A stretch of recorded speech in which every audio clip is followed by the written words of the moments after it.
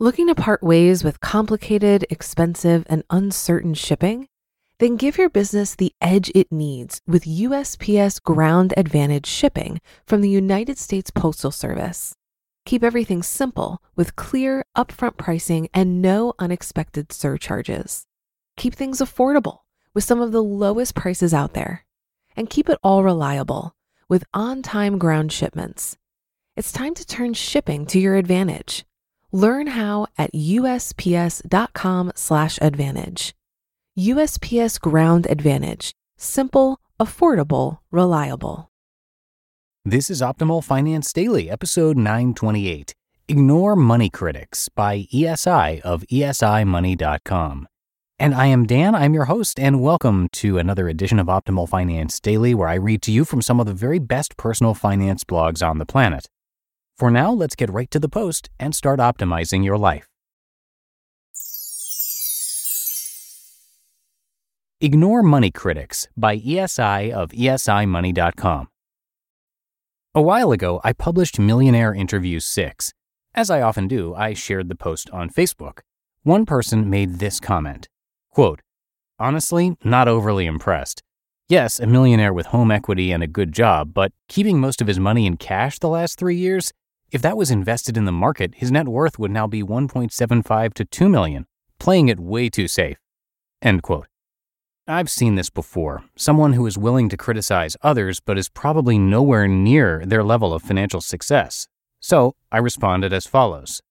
"Are you doing better? If so, I'd love to interview you for this series. Interested?" He responded with, quote, "I assume if there's a place to comment that one can do so without being attacked.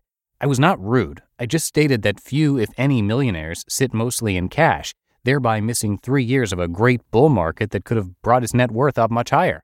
This guy's fantastic income made him a millionaire, along with the basic rules that we all follow to make that number, such as living well within our means, super saving, maxing out 401ks, driving cheaper or used cars, and so forth.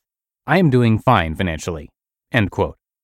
I do give him credit for responding, since my experience is that most people won't.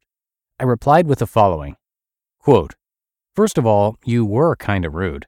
You were not overly impressed. That sounds rude to me, but it doesn't really matter. Second, you were not attacked in any way. I simply asked if you were doing better. I assumed you were, since you were critical of a millionaire. Why be critical unless you're doing better? I can't imagine anyone doing that. So since you'd be doing better, I wanted to interview you since you'd be a millionaire too. None of that sounds attacking to me." End quote. I got no response from there. $1 million is nothing. This sort of person is a money critic. They criticize others, their net worths, how they manage money, and the like. And in 99.9% of the cases, the critics have very little wealth personally. I know because I've engaged this sort of person for years. My former blog had tons of them as commenters.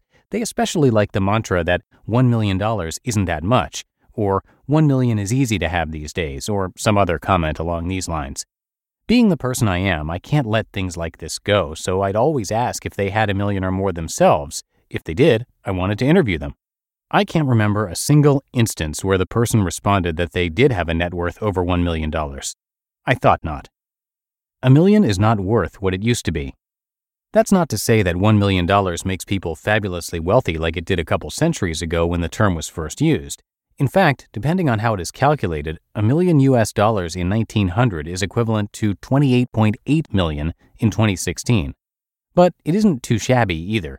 It's hard to tell how many millionaires there are because there are various definitions of millionaires, like $1 million in assets, $1 million in net worth, $1 million in net worth excluding primary residence, $1 million in investable assets, etc. But Wikipedia comes up with this, quote, "Millionaire households thus constituted roughly 7% of all American households," end quote. Given that America is the wealthiest nation on earth, it's probably safe to assume that the world's percentage of millionaires is below 7%. So looked at another way, millionaires are better off than at least 93% of the world's population. This is what caused me to write a post several years ago titled, "$1 million isn't what it used to be, but it's more than most people have." It was addressing those critics who poo-poo others who are far wealthier than they are. Relatives can be money critics too. Do you know who I get the most financial advice from? Relatives. And these are relatives who have far less than we do, as they share that too. and yet feel compelled to tell me what we're doing wrong and how it should be done. I want to reply with something like, "One of us is wealthy and it's not you, so you may want to reconsider your thoughts." But that would not be kind. They pontificate on everything from how to make more money to how to invest to how to retire. I'm already retired. I don't need your advice on how to do it. I usually let them go on with an uh-huh now and then, and they eventually move on to another topic. Makes them feel better about themselves. I think people who make snarky money-related comments and offer their unwanted advice to those who have far more assets than they do is that it makes them feel better about themselves. What else could it be? They aren't being helpful, they're just criticizing what someone else is doing. In the first case I mentioned, someone is criticizing another person who likely has way more wealth than he has. Yes, perhaps there are moves that could be made to make things better, but he's doing better than most, including the commenter. And there's a nice way of saying, hey, you might want to consider this. Or maybe it's just the anonymous internet effect. It's not the critic who counts. These various episodes always make me think of this quote from Teddy Roosevelt. It is not the critic who counts, not the man who points out how the strong man stumbles or where the doer of deeds could have done them better. The credit belongs to the man who is actually in the arena, whose face is marred by dust and sweat and blood, who strives valiantly, who errs, who comes short again and again because there is no effort without error and shortcoming, but who does actually strive to do the deeds, who knows great enthusiasms, the great devotions, who spends himself in a worthy cause, who at the best knows in the end the triumph of high achievement, and who at the worst, if he fails, at least fails while daring greatly, so that his place shall never be with those cold and timid souls who neither know victory nor defeat. End quote. The critics do exist, but they do not count. That benefit goes to the person who actually does something and achieves the results. So consider this a reminder not to pay attention to the money critics. Keep on your path, making some progress every day, and you'll do quite well in the end. Well enough to eventually say, one of us is wealthy and it's not you, so you may want to reconsider your thoughts. You just listened to the post titled Ignore Money Critics by ESI of esimoney.com. Looking to part ways with complicated, expensive, and uncertain shipping? Then give your business the edge it needs with USPS Ground Advantage shipping from the United States Postal Service. Keep everything simple with clear, upfront pricing and no unexpected surcharges. Keep things affordable with some of the lowest prices out there. And keep it all reliable with on-time ground shipments. It's time to turn shipping to your advantage. Learn how at USPS.com/advantage. USPS Ground Advantage. Simple, affordable, reliable. If you've been using Mint to manage your finances, I've got some bad news. Mint is shutting down.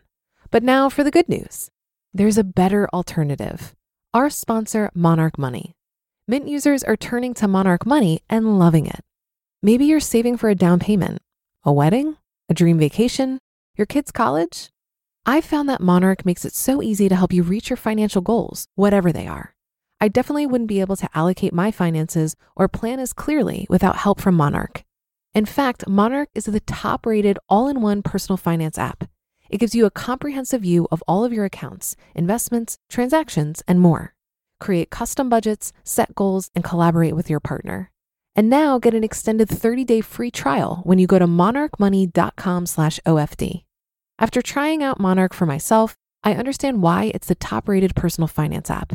And right now, get an extended 30-day free trial when you go to monarchmoney.com/OFD. That's monarchmoney.com/OFD for your extended 30-day free trial. And that is it for today. Thank you so much for listening, and I will see you back here for tomorrow's show. That's where your optimal life awaits.